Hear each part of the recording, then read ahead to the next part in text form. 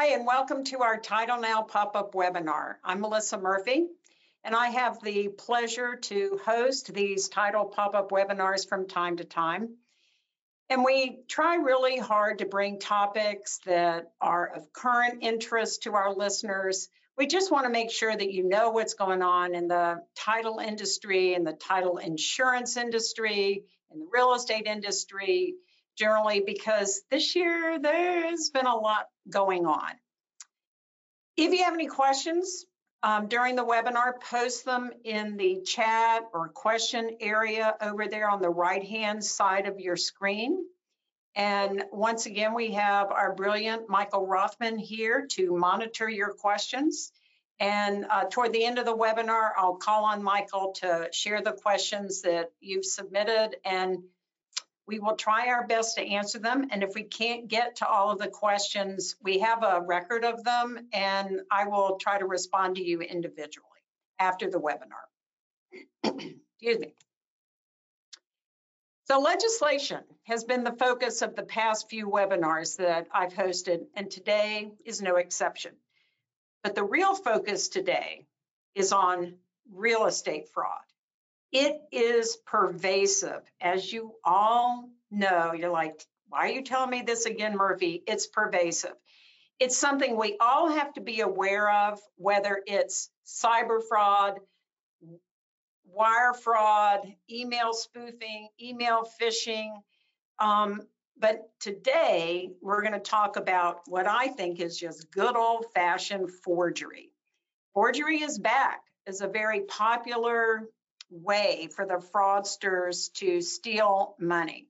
It's in the headlines, and it's been the focus of the top story on the 6 o'clock news, how people have been the victim of forged deeds, taking title away from them. So it's a real problem. And the Florida legislature, the leadership there was very aware of that, and they took some steps this year to address this problem. I call it the title fraud pandemic, and I'm not sure that's a word that people want me to use, but it's kind of what we're facing right now. So the steps they took was in the form of House Bill 1419, which was passed and signed into law by the governor earlier this year. And we are fortunate to have the bill sponsor with us today, Rep. Will Robinson from the Bradenton area, to chat with me about why this bill, what is this bill, what does it hope to accomplish. So thank you so much, Rep. Robinson, for being with us today. My pleasure to be here. Sure. So let's start off with the story behind this bill. How did it come about? So I'm the chair of Civil Justice, and we have various meetings with the Florida Speaker of the House. By the way, Florida does still have a speaker, unlike in DC. We still have our speaker. Very good man, Paul Renner. And I went to his office, and we talked about a number of topics that he wanted to solve this session, and one of them included this topic, deed fraud. And for him, it was very personal. I believe a family member or a colleague of his, this happened to him. And so he wanted to find out ways to make sure, from a policy perspective, we can combat this issue. I believe Florida is the third highest state for deed fraud in the country. So I went down the hall to his chief of staff, and I said to her, all right, where's the bill? And she said, no, Representative, maybe you misunderstood the speaker. You're writing the bill. So I said, oh, gosh, I'm a real estate lawyer, and I'm board certified. I'm a fund member, but I don't deal with deed fraud all the time. So the first thing I needed to do was find some subject matter experts, and the two groups that I contacted were the Clerks Association, who obviously would deal with something like this every day, and the Florida Real Property and Probate section of the Florida Bar. And I convened those two groups together, and we had a number of meetings with me and with them and judiciary staff, and we came up with probably 8 ideas. And then ran them by the chief of staff, and she said, once again, well, you're the real estate expert. You're writing the bill. And as a side note, it is interesting as a legislator, because we almost think of it like law school. We get a bunch of topics that we may not have experience in, and we have to get up to speed on them. We have to figure out, frankly, what the bill does and and whether or not we're going to support it or not. I had a hemp bill, and I know nothing about hemp, to be honest with you. Someone in the public called me out on that, and that's perfectly fine. But thankfully, I found an area that I do know a lot about, at least real estate law. So those 7 or 8 ideas were whittled down, and then I worked with our judiciary staff, and we came up with some drafts. And at one point, the lawyer being in me, I was moving commas around and sentences around, and staff finally had to say to me, "Representative, please file the bill." So I filed the bill, and thankfully the first committee stop was my committee, so I calendared the bill.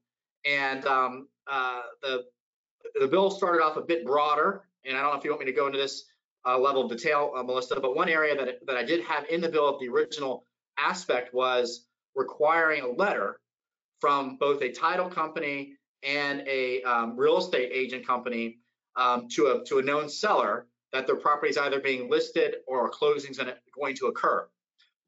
We had a lot of feedback on that issue, and I thought that was way too broad to cover deed fraud. So that's an example of going through the public participation process and taking that out. So we took that out. It got through the first committee of reference very easily. And for me, it was about tackling deed fraud in 2 different areas. First, trying to stop the fraud from occurring in the first place. And there's components of the bill, now the law that we'll talk about, Melissa, that dealt with that type of situation. And then secondly, what can we do to unravel the fraud or alert you to the fraud if it has occurred? So those are the kind of the 2 main components of the bill. The bill made its way through the House very easily, passed off the House floor unanimously. We shipped it over to the Senate, and the Senate passed it unanimously through their process as well. And as you said, Melissa, the governor signed it. So it is a good example of a bipartisan piece of legislation. Frankly, many of the members wanted it to go further. We can go into some of those ideas, but I thought this was a good starting point, and maybe we'll build on this for future sessions. Thank you for that background, because I think it's important for the listeners to know the types of things that legislators take into consideration when they're sponsoring a bill and they really believe in the bill. It's something that's close to their heart or to their profession, and they know about the situation. They feel like they can really help. And one aspect of this bill that I really like is the mandate for the clerks to establish free recording notification services. Lots of clerks have these, but not all 67 of them. And at a high level, basically the clerks must provide this service for free. Property owners have to do something proactive. They have to register. But if they do, they will get an email notification if a land record is recorded against their property. And the law is pretty specific. That notification has to go out within 24 hours of a land record being recorded, and must provide information about that document, either the instrument number or the OR book and page. And I'm old. I know OR books and pages, but it would allow the owner to access the document. But very importantly, a phone number at the clerk's office where the property owner can call and ask questions. And the deadline for everybody to have this system up and running is next July 1st, I think, or June 1st. I'm not sure which, but mid-year next year. And I really can't wait to see how many people register and what types of questions the clerks get, because I feel like this could stimulate a lot of questions for the clerks. So did you get much pushback from the clerks on this particular provision? Every word in a bill, you many times get pushback. And I thought this was the easiest provision in the bill, but the clerks were great to work with. So don't let me say what I'm going to say now, dissuade you from that. But the number 5 was actually debated very heavily because some of the clerks already did this and had existing contracts, for instance, that allowed for 2 or for 3. So that's why we had a little bit more time for them maybe to get out of those existing contracts to get the number up to 5. And the reason why we picked 5 is actually, frankly, Leon County did 5, and I thought 5 was a fair number. Some may have more than one property that they own, but I didn't want to make this too difficult for the clerks and allow it unlimitedly. but I thought 1 or 2 may be a bit too light. So we landed on the number 5, and frankly, we got the clerk some funding for that as well. So I thought it was a fair number that we landed on. Well, we all recognize that that notification takes place after a land record is recorded. So maybe after a fraudulent deed is recorded, but it's better to find out within 24 hours than 6 months later. So I like this provision. And it's also something that property owners have control over. They register, they get the notification. So I like that. And then there are also new provisions to create a remedy for an owner whose property has been purportedly conveyed by a fraudulent deed. So you have the notification, and now you have these new provisions that create a separate quiet title action for situations in which a fraudulent conveyance has allegedly occurred. And to me, the most important procedural aspect of this is the option for the plaintiff, the aggrieved property owner, to utilize summary procedure in order to get this advanced on the calendar. So how did that idea come about? So very important. So now we're once again dealing with the situation, just like with the clerk's notification, the fraud has occurred. And it's going to be a mess, potentially a litigation mess. So we wanted to make sure we had an advancement of that process, because many times you're dealing with a pro se party. They may not be able to hire a lawyer. We wanted to make sure that the process was simple, was easy, was something that the clerks could explain to them without giving legal advice. So there wasn't necessarily a need for a lawyer, but some may need to hire the lawyer. But we wanted that easy process. So that was a very important component to the bill, to make sure that an aggrieved landowner could quickly unravel this at the least amount of expense possible. In addition to the process, the bill mandates that the clerks must have simplified forms for the complaint and some instructions for completing the form. So what's the status of that? So the clerks actually sent a letter out saying we need the form because we're not lawyers. We're not gonna draft it. And thankfully, with our subject matter experts, the Florida Real Property and Probate section of the bar, drafted the form, approved the form, and that's been sent to the clerks. So I believe that's in their possession, so it can be sent out to those folks that need to use that form for these types of litigation procedures. Well, kudos to the great people at RPPTL for stepping up and providing that resource to the clerks. Absolutely. That also gives us some standardization, perhaps, from county to county as to what those forms look like, which I think is also very beneficial. The next provision in here is a statutory quitclaim deed form. So what was the thought behind that? This was actually, I think, one of my ideas. And I was going through the statute and I thought to myself, that's kind of odd. We don't have a quitclaim deed form in here. We have, I believe, a special warranty deed and a statutory deed form, but not a quitclaim deed form. And this is an example of a situation where the clerk may be able to reject a deed that does not follow the prescribed form that may be fraudulent. So I wanted to give the clerk the power to do that, because as you all know, under Florida law, the clerk really doesn't have power to not record something if it meets the prescribed statutory standards. They really don't. They're ministerial. This would give them the power to reject it, very similar to not having a notary stamp, or we'll probably talk about the witness requirement that we have under Florida law. So that's one more step that a fraudster would have to take to make sure that they comply under Florida law. One question that has come up as a result of that is a concern that all of the quitclaim deed forms in our various software programs or forms that we have in Word, everybody has their own set of forms, that they were concerned about having to update those forms to be exactly like that statutory form. But my response has been that the quitclaim deed form needs to be in substantially the same form. And so people don't have to worry about a word here, a word there, a placement of, information here, where the parcel number is in the document. Do you agree that that's okay? It just needs to be substantially, because I'm not letting you answer, sorry. Do you agree?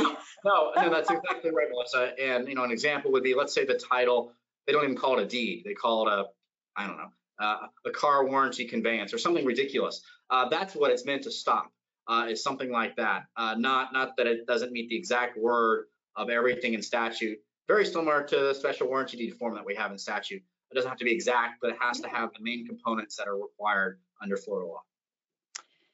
Well, back when I was a baby lawyer, I did lots of title examinations, and I would come across what I always called the Ramco deed form that was in the chain of title. And it could be a Ramco deed form from Texas or from Connecticut that some fraudster had pulled down off the internet or went to an office supplies store in their state and had a Connecticut quitclaim deed form that might not even have witness lines at all because of Connecticut law. So I think there's a lot of value to giving the clerks this authority, this statutory authority to reject deeds that are clearly not in compliance with Florida law. So I think that's a great thing. I just wanted to make sure people realize that it didn't have to track it word for word, letter for letter. So you mentioned the witness section, and so let's talk about that section of the bill that has truly sparked the most discussion amongst practitioners. And that is the requirement for addresses for each of the witnesses to be legibly printed, written, or stamped on the deed. No change to the fact that their name has to be clearly, legibly printed, stamped, or typewritten under their name. But now this new law requires their post office address to be there. So what was your thought behind that provision, and how is that connected to combating deed fraud?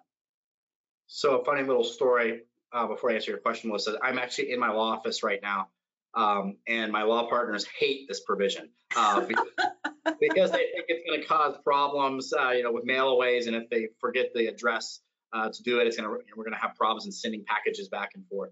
So I gave them the Bill Belichick quote: just do your job and make sure that the people that are signing do their job. I'm kidding, but for me, it was just like a notary stamp, just like other formalities we have with the deed. One more thing that you have to do. I know it's simple and it may not be a lot, but for me, it was one more additional step you have to take. If a witness is, in my view, a witness would be part of the scheme along with the notary. So maybe the witness putting their home address, or the bill does allow for an office address as well, but some sort of address, they may think twice about doing that. And then secondly, if they do put their correct address down, that would give a tool for law enforcement to track down that witness and maybe help unravel the scheme and find out who the culpable parties are to get someone arrested. Because I know many of our prosecutors are looking at prosecuting deed fraud. And so this would give them another tool to maybe track down some of those folks that may know about the fraud that occurred. Well, in addition to law enforcement, claims attorneys need to unravel a situation that an alleged fraud has taken place. And so a claim is made against the title insurance policy. The claim is made by the innocent buyer who didn't know there was a fraud taking place. And so they buy this land or buy this home, and then the true owner shows up. So a claim is made against the title policy. And being able to contact the witnesses to the allegedly fraudulent transaction is very helpful. And having those witnesses definitely could help title insurance claim departments with figuring out if there is a fraud, because sometimes no fraud has occurred, but the seller has seller remorse and wants to unravel a transaction. Now, that doesn't happen that frequently, but it does happen. And so I think this is a great provision. It has caused consternation and questions and reforming of document templates and a lot of questions about what kind of address to put in there if it's your office staff that is witnessing the documents. And our response is similar to what you just said. Yes, use your office address that's fine. And then the other thing that I want to make sure we make clear is the effective date of that provision. So talk about that. And so this is the great part about the legislative process is many folks think once a law becomes law, that's the way it was at the very beginning when the bill was filed. And as I mentioned with the notices that I took out for the realtors and the title agents, that's not the case. The same thing with this situation. Actually, it was you, Melissa, who came to my office. I think it was my office, and you said, this is a change. It'll take some time to educate our members at the fund. Would you be willing to move the effective date of this one provision, not the whole bill, but this one provision a few months later, so we can get the education out there to make sure we don't have clerks that are rejecting deeds because our members haven't been educated. So I said, sure, that's a reasonable request, and we moved the effective date several months forward to give all the folks in Florida time to educate whomever needs to be educated on this new requirement, so we don't have deeds that are improperly rejected by clerks. Yeah, well, the industry definitely appreciates that effort, and so the effective date of this witness change is January 1st. The other provisions of the bill have already gone into effect, but while everybody is going ahead and adding witness addresses to their deed forms and easement forms, anything that needs to be witnessed, the true drop dead date for that, when the clerk can and should start rejecting them, is January 1st. So thank you very much for listening to the industry about that. And then the last thing in the bill that I want to chat about is the pilot program that's been authorized in Lee County. So what was the purpose behind that, and what do you know of the status of that pilot as of today? So we were still drafting the bill, even though I'd filed it, we were still tinkering with it, and we frankly ran out of time. There were, it's a 60-day legislative session. You have to have a lot of your bills through the process well before that, and there were some other ideas that we had, and I developed a very good relationship with the Lee County clerk. He was great. He kept sending me spreadsheets of almost every county and what the fraud was and the status and how it occurred. And so I was getting more and more ideas. And once again, staff had to tell me, Representative, stop. We need to get this bill across the finish line so we can get it over to the Senate. So we had to stop our work. So we came up with an idea of giving only in Lee County, the Lee County clerk some pretty broad authority on driver's licenses and photo ID, and to develop a plan to see how that would look both in person and also if you were e-filing it, what type of ID would be required to show that the seller was indeed the seller for that. I believe we had it for a mortgage and for a deed. And so the pilot program is meant to see how that works, allow the clerk to develop his plans and procedures. Does something like that really slow down defraud? Is it something we may consider implementing statewide? Are there other ideas based upon this pilot program that the clerk can come up with? And I'm hopeful that the clerk will present in front of my subcommittee week 3 or week 4, which would be in October, November, December of this year, to kind of give us a preview of what he's learned over the past couple months. And we'll have several more months after this. So we may not have future legislation this session, we may, but I'm interested to hear what the clerk has discovered down in Lee County. And are there any things we missed? Are there any glitches, or are there any other ideas we have? And so the purpose of the pilot program was to see if there's anything new that we can do or do better. And also would be very interesting to hear whether they stopped some frauds. Wouldn't Right. it be hilarious to hear a story? Well, this person showed up with a deed and they didn't have a picture. And so when they asked about it, they turned around and ran out the door. Yep. and we're hoping that law enforcement didn't follow them down the street to their car. It'd be great to hear if some Yep. frauds were stopped. And it shows you how difficult the legislative process can be. So we were really stuck on this last provision. And my big concern at the very end was the public records situation with regarding someone tendering their driver's license to the clerk. So we addressed that in certain ways. I don't need to go into it now, but we're probably going to have a glitch bill that will allow a public records exemption, because the last thing we want is a fraudster to show up at a clerk's office and get all the driver's license information of those that are most concerned about deed fraud stuff. So to protect that information. But in this bill, we did it in the sense of the clerk isn't taking a photocopy of the driver's license when the deed is being tendered. And there's another procedure that they deal with when you electronically record it. So we got around it that way. But we will have potentially a bill this session that addresses that more in a global situation to exempt those records from the public. Well, it'll be interesting to see what the clerk's report is. If anybody is more interested in that pilot, you can just go to the Lee County Clerk of Court website, and there's information about that pilot program. And speaking of a glitch bill, there's one other thing that has been discovered after this bill went into effect that I think is just such a great example of how hard it is to pass perfect legislation. Probably impossible. But if you take a look at 695.26, which is the section of Florida statutes that sets forth requirements for getting instruments recorded, and that's where you tweaked the provision to require addresses for witnesses. Well, if you keep reading down, the existing law apparently carves out from those requirements any document executed, acknowledged, or proved outside of Florida, which was really sort of perplexing to those of us who do this and do mail-aways all the time. And we're thinking, all right, so we send a deed to Wisconsin and it comes back without witness addresses underneath the witness names. Can we still insist that the clerk record that? Do we want that to happen? Because a lot of forgery situations are mail-aways, or our documents are emailed to who knows where, and the notary is in cahoots with the fraudster.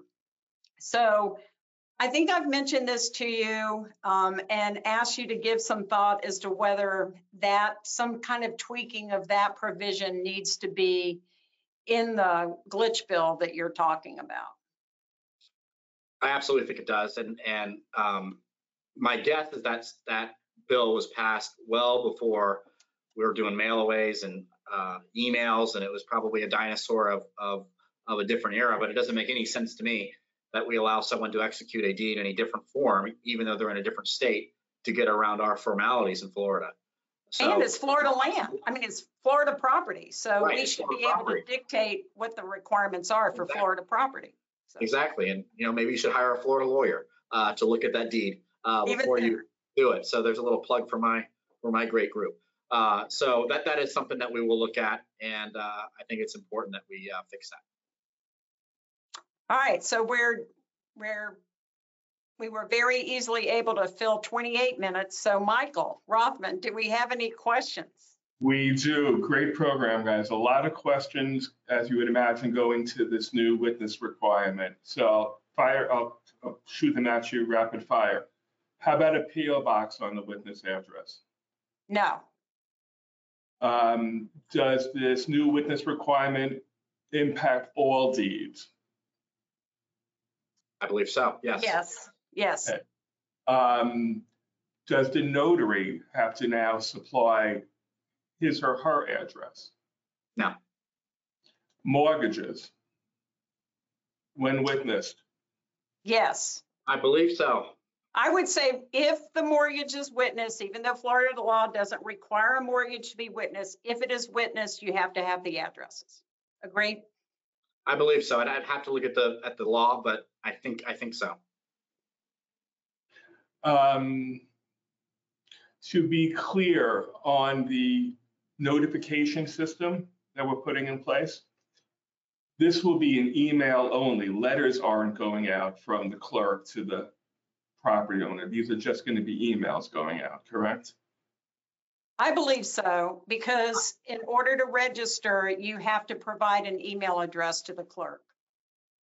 I think that's correct. I mean, I don't know how all clerks are going to handle it. Maybe in the smaller counties, they may do letters, but I doubt it. I think it would still be emails. what the statute seems to suggest. And lastly, a lot of questions or a lot of comments about privacy concerns for these witnesses. What if the witnesses say, I don't want to share my address out of a concern for privacy? How do we approach that? How do we handle that? Well, I mean, they're witnessing a deed, and there's addresses that are on the the property address that are on the first part of the deed. So there are situations where there are addresses that are present. I would just remind them that they're witnessing a very important document, and it's vital that we have all the information, including their address. And like Melissa said, if they're more comfortable having someone at the law firm do it, we could use the address of that law firm. But if the witness is not an employee of the law firm, just an independent witness at the law firm, he should not be using the law firm address, correct? That's correct. That is correct. That is correct. And my response to that concern is it's a legitimate concern. I respect the concern, but that person just can't act as a witness. And there will be situations in which that creates a problem for the grantor because they've got to find another witness. But that's why it is so important for closing agents to communicate with grantors, with sellers, exactly what the requirements are and what they have to do in order to effectively complete the execution of the deed and send it back to them. So challenges. We love the feedback. I'm sure Rep. Robinson loves the feedback because he always strives to, pass the very best laws that we can. So that feedback is very valuable. So let us know what you think. So we are out of time. I want to thank Rep. Robinson for his time and certainly thank him for his effort in the legislature. And he will probably be invited back sometime next year to talk about yet another bill that has gone through the legislature. So thank you, Will Robinson. My pleasure. And thank you to everybody that attended today. And as always, thank you for your support of the fund.